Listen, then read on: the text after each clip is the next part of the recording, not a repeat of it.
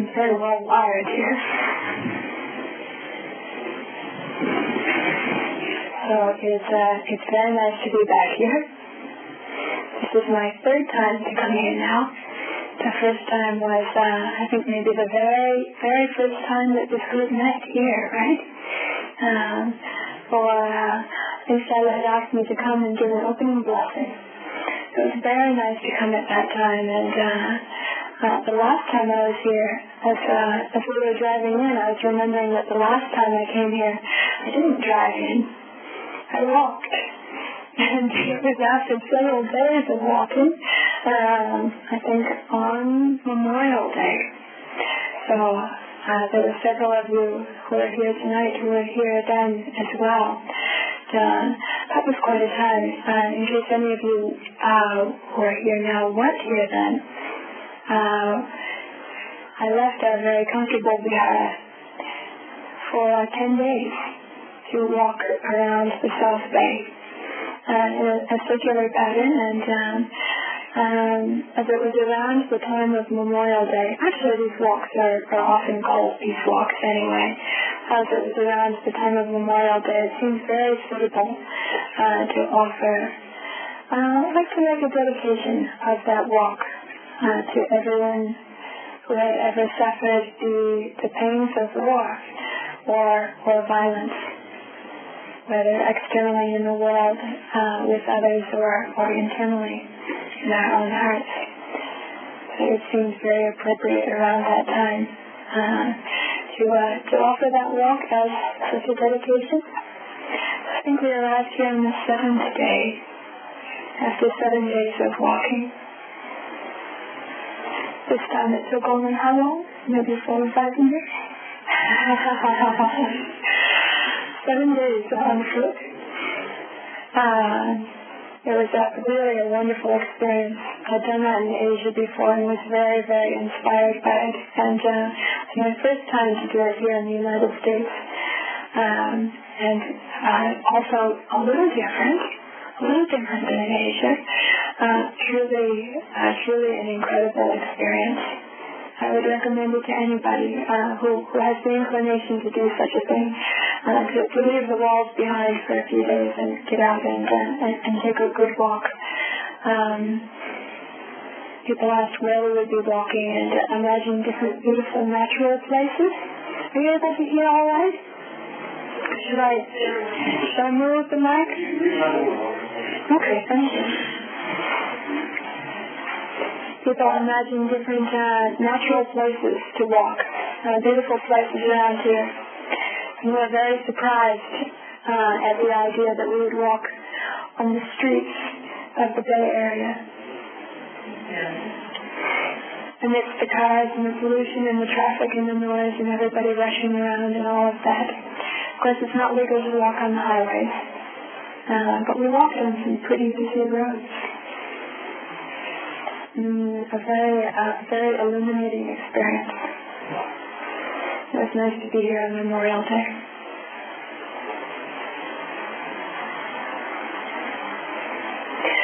So when Sharla wrote to me about her idea for this series on freedom, I got it by email. I do read email sometimes, although not as quickly as everyone might like me to.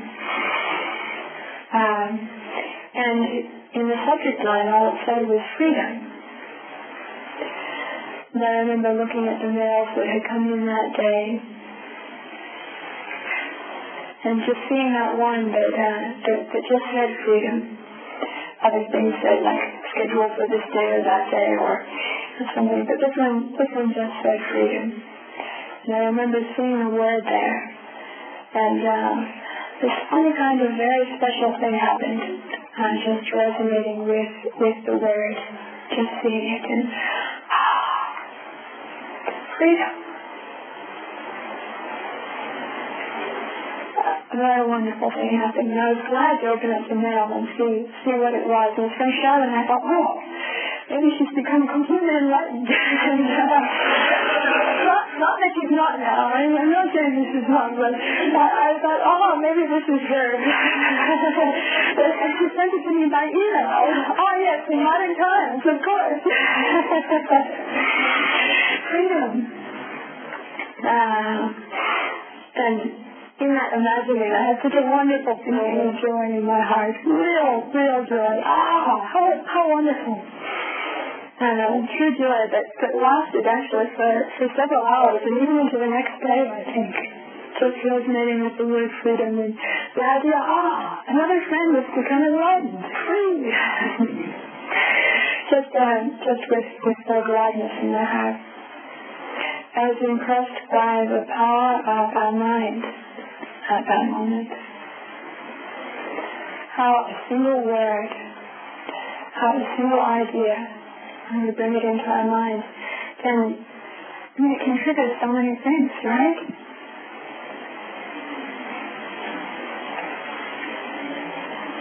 And what effect there was in the mind. What was triggered in that brief contemplation of freedom? Just that word. If I were to say the word war, what kinds of images immediately come to mind? And if you practice mindfulness of the body, what is the cascade effect in the body as that idea becomes chemical hormones which flood through all the cells and everything? There's this cascade of effect. Or for those who have attended a retreat on loving kindness before, like the one that you have coming up, who's practiced with loving kindness or metta, or even say the word, the cascade of effect in association.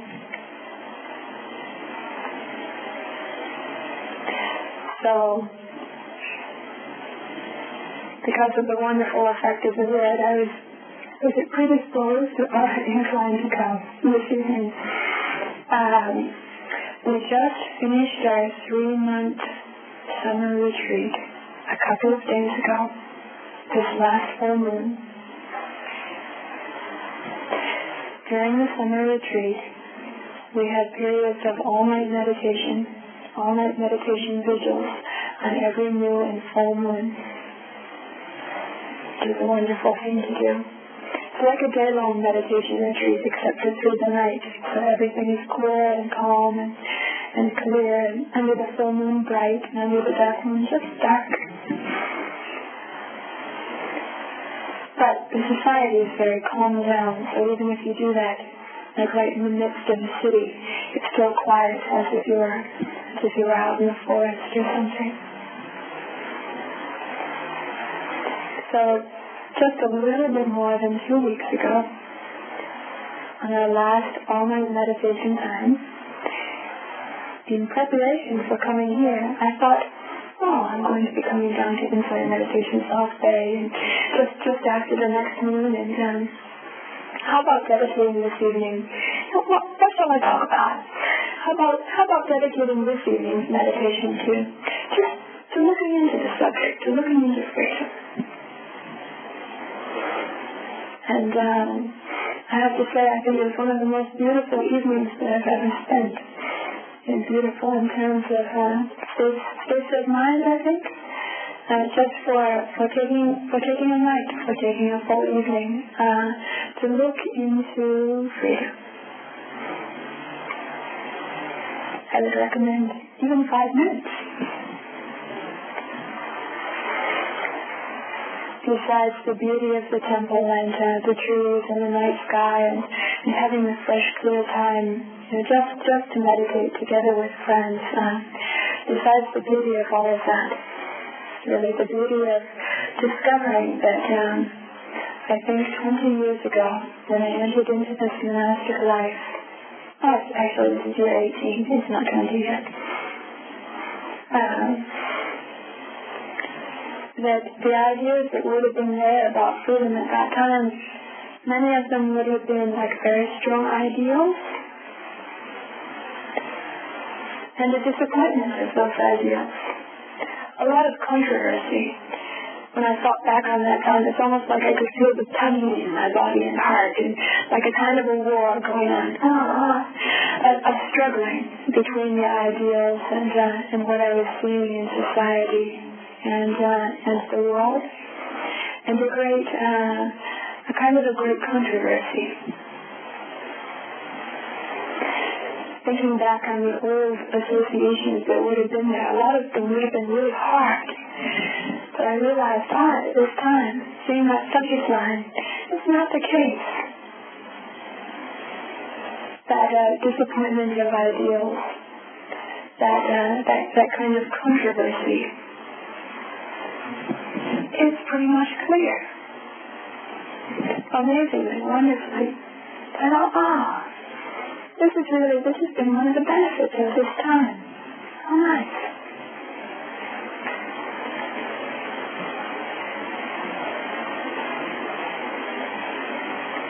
A lot less struggle.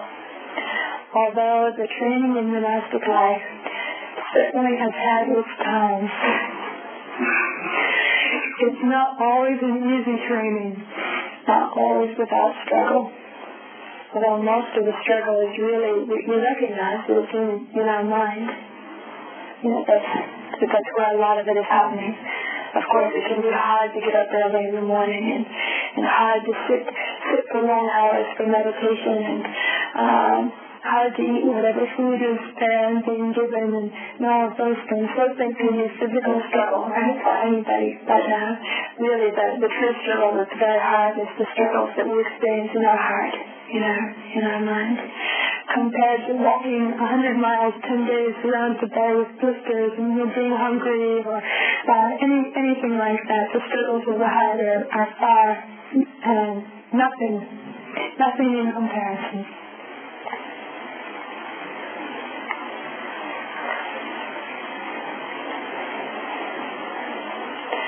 So I would like to talk about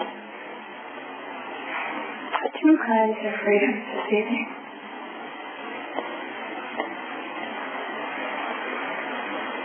Actually, they have two different names, but they're not really different.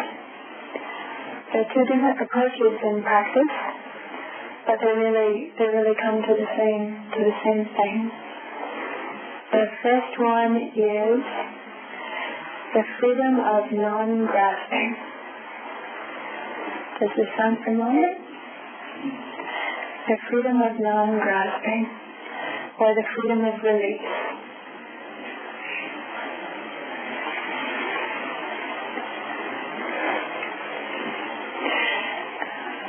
When I studied Zen a little bit in the past, I'm sorry my voice is so soft. I've got a little bit of an allergy, kind of a sore throat, so I normally don't use a mic, but I'm very glad to have the mic.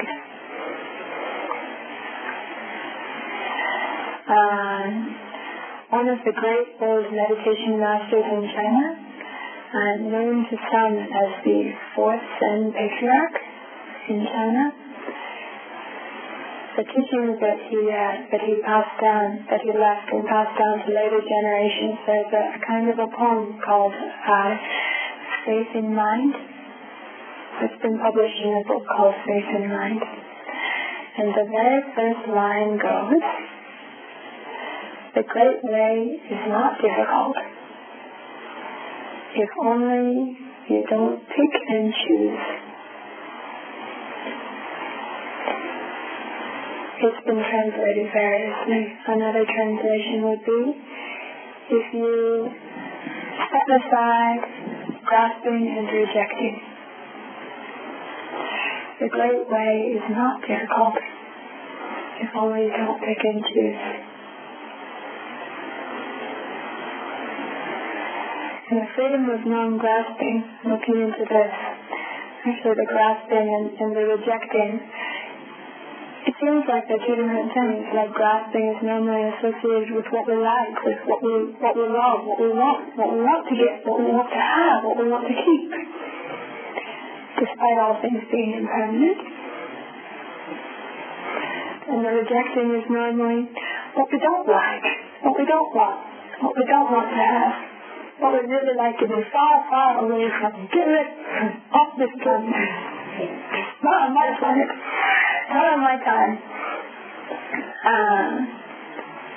So it seems like they're very different things. And the grasping is what we're all trying to get. right? Really trying to get the good things and get rid of the bad things. And that sounds reasonable. That's the Buddha's teaching, right? Want to cultivate hope and factors that lead to happiness and stop all the things that cause suffering. Isn't that grasping and rejecting? In a nutshell? Does that seem right?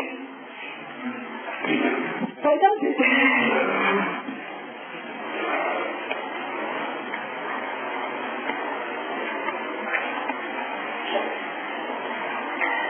Actually, the grasping and rejecting don't seem so very different if you look at them in a different way. If you practice the meditation of mindfulness of the body, or if you learn body scanning, or like scanning the body in preparation for observing the breath, mindfulness of the breath, then you might notice, observing this for some time, that the motion in the heart or the motion in the mind and what happens in the body with grasping and rejecting are not that different. Not so very different in some sense. It's like, kind of like one foot on the gas and one foot on the brakes, but it's like this. There's some kind of motion like this in the mind. It's not completely still and stable and balanced, but there's this thing going on, like grasping and rejecting. I don't know if any of you have observed this before or not, but observing it very, very, very closely, especially practicing with mindfulness, I think. For many friends, when I've listened to their experiences, and also in my experience, one of the first times that we may experience a real sense of freedom in meditation is through the practice of mindfulness and being simply completely aware in the present moment. Whether you're sitting or standing or walking or even lying down, but just being completely aware and aware without judgment, without that quality of grasping and rejecting going on. When that happens, the heart becomes very balanced and stable. That kind of that back and forth. That stops for a while, or at least it's calmed down, and all of the senses become clear. The eyes become clear, the ears become clear, and smell, taste, physical sensations. People say that they often notice it in their eyes and ears first. I think that's because we're so eye-oriented, so strongly associated with our eyes and form. That's normally the place that people observe that clarity and sense of balance and peace and freedom first. Looking out, the picture looks like there are no ripples, not divided. The eyes become very, very clear in that steadiness, that balance of mind, when we're not grasping and rejecting. There's the feeling of openness, almost like, even those who don't wear glasses, almost like you're looking at things through a lens and through a frame all the time, in the ordinary way that we're seeing things. Maybe even dusty glasses with lots of cracks in them or something. But it's like taking off the glasses and the frame disappears. That distortion. When there's distortion in our mind, it even appears in our senses. In physically, visually, what we're seeing. Whether we see clearly, whether we hear clearly. So it's like taking away that frame. This connects to the second kind of freedom, which I'd like to call the freedom of non-self. Having an intuition of or direct perception of non-self. And that's normally what the frame is. And a big part of what all of the distortion is, like what it's connected to, what it's bound to. There's a sense of grasping and rejecting, being tied to something, bound to something, coming out from somewhere, and that pull is like a sense of I, mine, me, and mine. And that's like the frame, and one of the big distortions. And it's amazing that by the practice of mindfulness, not grasping, not rejecting, and just coming to really full and present awareness. And it's a beautiful feeling that is. That great sense of spaciousness, openness, calm, clarity, peace, and freedom that there is in that has to do with the disappearance of that sense of the frame, and of grasping and rejecting, tied and bound to something, for something.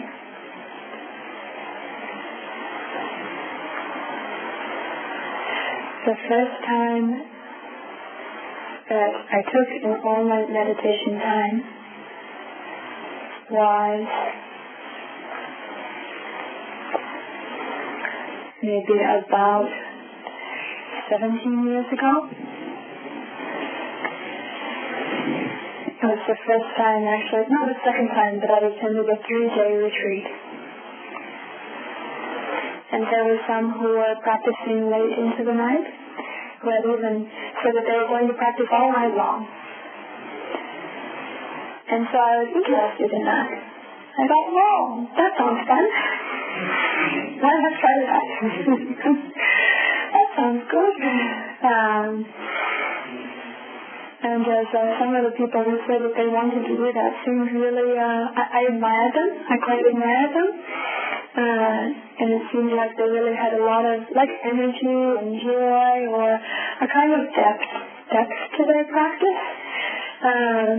I admired them and wanted to emulate them. So, okay, I'll try that this time.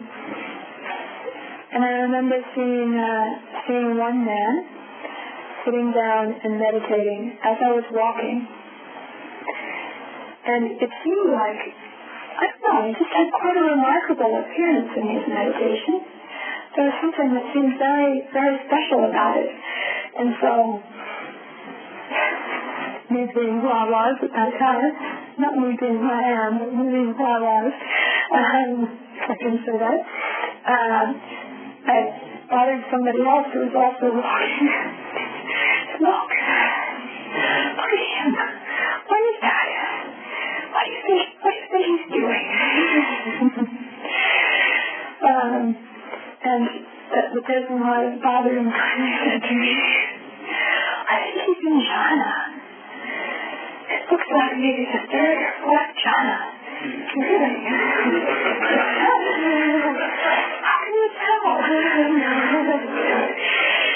It has a very distinctive look to it. You can tell if you practice with it. Just looking at somebody, you can tell. In fact, you can see where they're at with it. It's almost like something spreads out and fills the environment that they're in. I don't know if any of you knew Margaret Mann. Margaret Mann. She passed away a bit more than a year ago now. She was a very sincere participant at IMC, also at Spirit Rock, and near the end of her life, although she's not so old, she went for a jhana retreat with Paul Sayadaw. He's a Burmese teacher who comes to lead retreats in the United States sometimes. And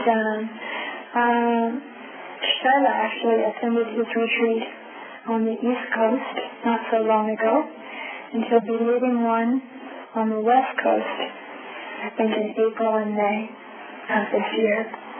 And he teaches Jhana practice.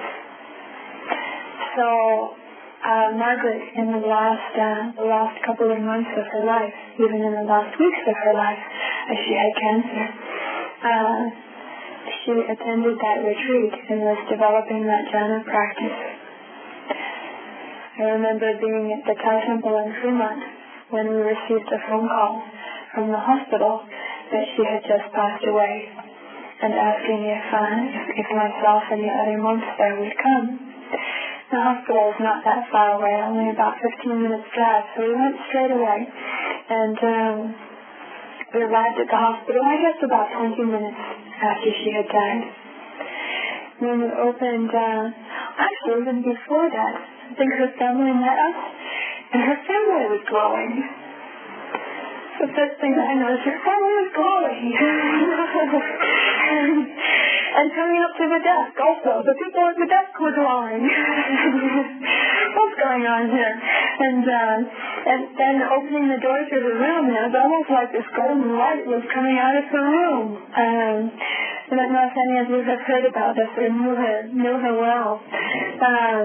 But opening the door, really, the room seemed filled with golden light. Her skin seemed golden, and it was just amazing, this kind of radiance that was filled up the room and spread out to the people at the desk and her family. And her family had not been so happy about this whole weird thing, and hadn't completely agreed with her spending the last months of her life off with a monk and meditation retreat rather than with them. And or so I heard it directly from them. They told me, we haven't been so happy about this before. We weren't so sure about it. And we wanted to respect her and honor her, but actually we didn't like it. But the experience of being with her when she died and what happened, my guess is, it looked to me like she went into jhana at the time of her death, or shortly thereafter. And so there was that atmosphere of it, which actually came out very, very strongly, and even pervaded the room and pervaded the whole space around her. And when her family saw this, it completely changed their idea. They felt the joy of it, the joy and the release, and they shared that joy because they love her. And that's what happens when we love people. When they get really good things, you also feel you're not jealous, right? Not hateful. Why do they have that and I don't? And you feel joy too. You share it. That's mudita, right? And so they shared that joy, and they didn't think Buddhism was such a bad thing after all. And they welcomed us in a most heartfelt and appreciative way. And to her memorial service afterwards. That was, she had been practicing for a long time, so I can't say that it's only the jhana practice or that retreat. But certainly a good part of it. There was the joy, the sense of joy, and the sense of release, like a bird who's been in a cage and was let out, set free. That sense of joy and freedom was just so pervasive. It was hard to have your heart not just fill with it, and almost like, when we have that kind of joy, if our ego is strong and we feel like, because of the binding, we feel like our heart's going to explode, right? It's trying to get out of the shell. Really would like to come out. And that's what comes from the release, from the opening. A tremendous experience. So that evening, when I saw that young man meditating in that way, I hadn't had any jhana instruction at that time, but I just looked, and it's what we can just know by seeing it. It's not even really intellectual. You just know it by seeing it. So I thought, okay, again, why not try that? And inspired, sat down to meditate. And I just used the imitation, only used the imitation of what I'd seen in being in that space with him and looking at him, and just the intuition of how he was concentrating and what state he was in. And used that as my nimitta, which means it can mean like a guide or a signpost or a vision that leads the way or shows you the way. So sometimes that can be something visual or remembering the words of a teacher or just an intuition in our own heart, like the word freedom. that word even, and others can serve as that kind of guide or inspiration or trigger. So I sat down also, and as it looked like he was focusing and concentrating my mind, I did the same. And amazingly, it worked. Just like that. And I went into very deep meditation. And I claimed no attainment with the jhanas. This was a fluke.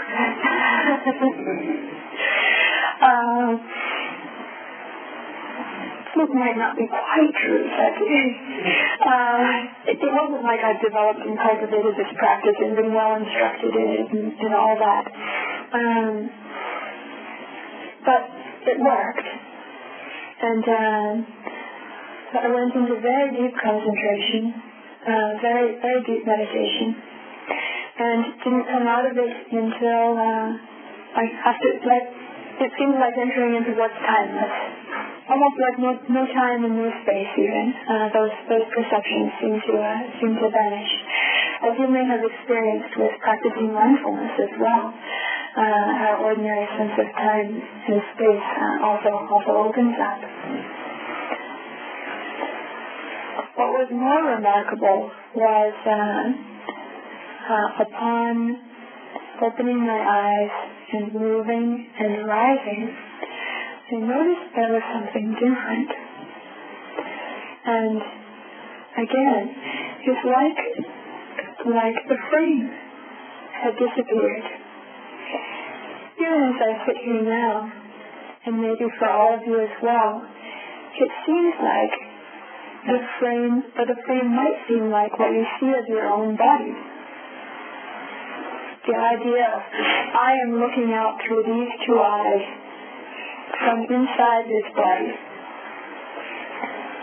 The frame of identification with the body, and the feelings connected with the body, and all of the ideas that we connect with material form and with our body.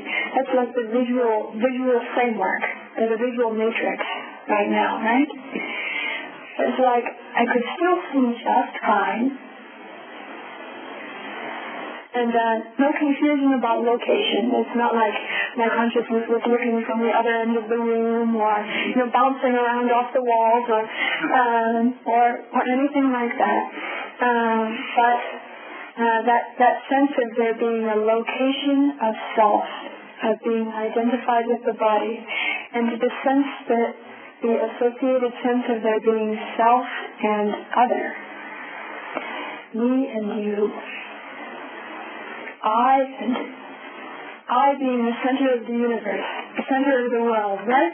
When our point of view is like that, it seems like I'm sitting at the top of Mount Kailash, in the center of the world, and everything else is turning around me. And the entire world is the central point of the world, you know. And that had disappeared. And along with it, I couldn't find any stress or any sense of discomfort. And ordinarily, I think even like in the body or in speaking with people, there's some part of the mind that's there with the grasping and rejecting. Do I like what this looks like or not? Do I like what they're saying or not? Do I like the ideas or not? The grasping and rejecting. Is the way this is, just the appearance of this person up here, is it pleasing or not? Do I like the ideas, they're astounding or not? Pretty active. What is this flower? How about its color, its shape, its form? Maybe it's wilted. Oh. Or maybe the water that it's in is cloudy and putrid smelling. Or maybe it's just perfect. My favorite color. In full bloom.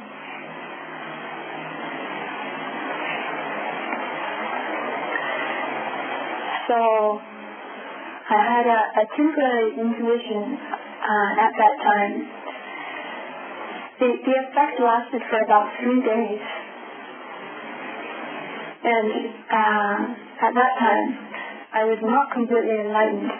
But, in that frame of mind, I couldn't really find anything wrong. No sense of there being any kind of problem, really. And other people experience that as well, like speaking together. When that frame disappears, it's like you're 100% completely with the other people, without a sense of it being me and them. And just as what's going on inside your own body and mind is clear, what's happening in your environment and within others as well, it's really pretty clear. Like it's in that grasping and rejecting, attached to a sense of self, that all the walls come up, that the walls are there, which truly are perception and awareness and true understanding of ourselves and others, without saying self and others. It's like the walls are down. Even if somebody else is putting up the walls like anything, it's like you just see right through it. They're not bothered by it. Whatever they try.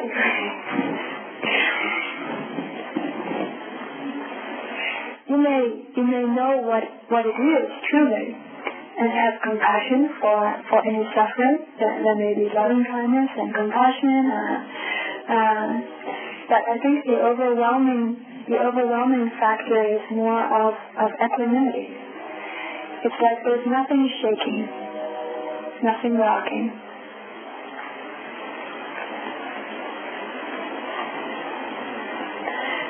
It's in the old definition of dukkha. Have you all heard the word dukkha? It's the Pali word that's often translated as suffering. Sorrow, lamentation, pain, grief, and despair, or suffering. All of those things. It's supposed to come from the language of the wheelwrights in ancient India. The people who made the wheels for the carts, the wagons, the chariots. And for all of you who have vehicles now and who drive, you know what it's like when you need to have your wheels, your tires rebalanced. When they come out of balance, there's this wobbling, there's this shaking, right? And it can be really distressing, really disturbing, this shaking back and forth. And when that happens, there's the tendency to go off in one direction or another, right? When the wheel is not balanced, you don't go straight. It won't just naturally go straight. When it is balanced, just straight is the natural motion. There's no tendency to veer off to one side or the other, right? I think the grasping and rejecting is very much like that, and the mind is balanced when it's true, when the wheel is true. There isn't the tendency to go off into likes and dislikes, into love and hate. I don't mean the kind of pure love, but the kind of love that's like really, really greedy, and you really like something, you really want to have it, and you're going to really suffer if you lose it, and that kind, like strongly liking something, or really feeling like you strongly have to have it. So when the wheel is true, when the wheel is balanced, there isn't this tendency to go off into liking and disliking so much, or grasping and rejecting.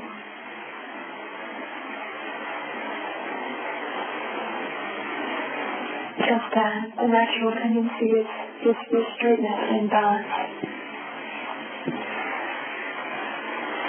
So,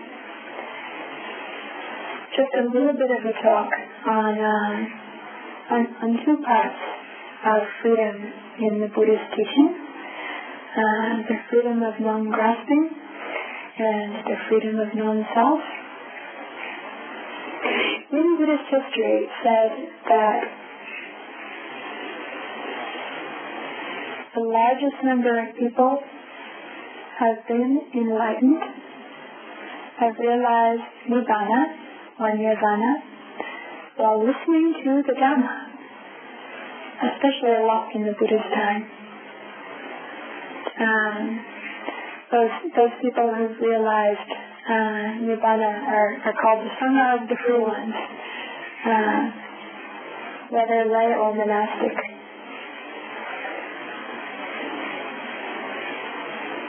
So Nirvana or Nibbana is one of the synonyms of freedom. The second largest number are supposed to realize Nirvana at the time of death. I think that's because it's such a natural time to, if we have the time and space with dying, to release, to let go. When we stop identifying so much with the body and everything connected with the body, is that opening, that release may naturally happen.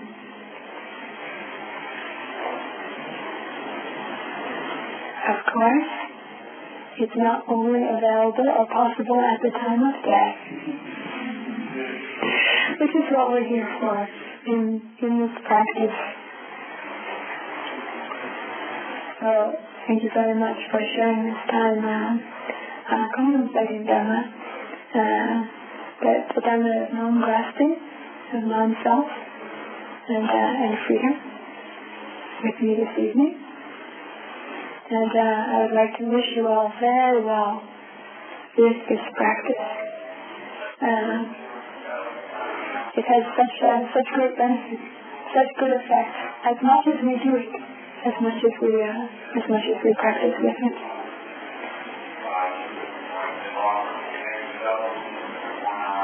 So I'd like to wish you the best with it.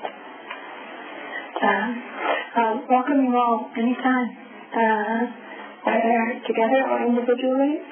Welcome to visit Dhammadharini Vihar. Although I don't think all of you could fit in there at one time. No, we've done that. We've had 55 in at one time in the downstairs before. Amazingly, people had to push open the door.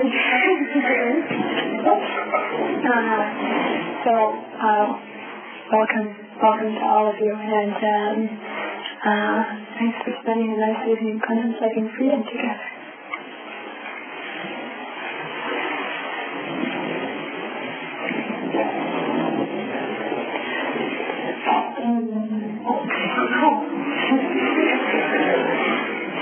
This is what it sounds like so far. Do you run this at the end here, or do you have a period for question and answer afterwards? I'm not sure what time it is. We need to move on. Yes. But if you're available to stay for a few minutes and answer a few questions, repeat the call. Sure. Thank you very much. Thank you.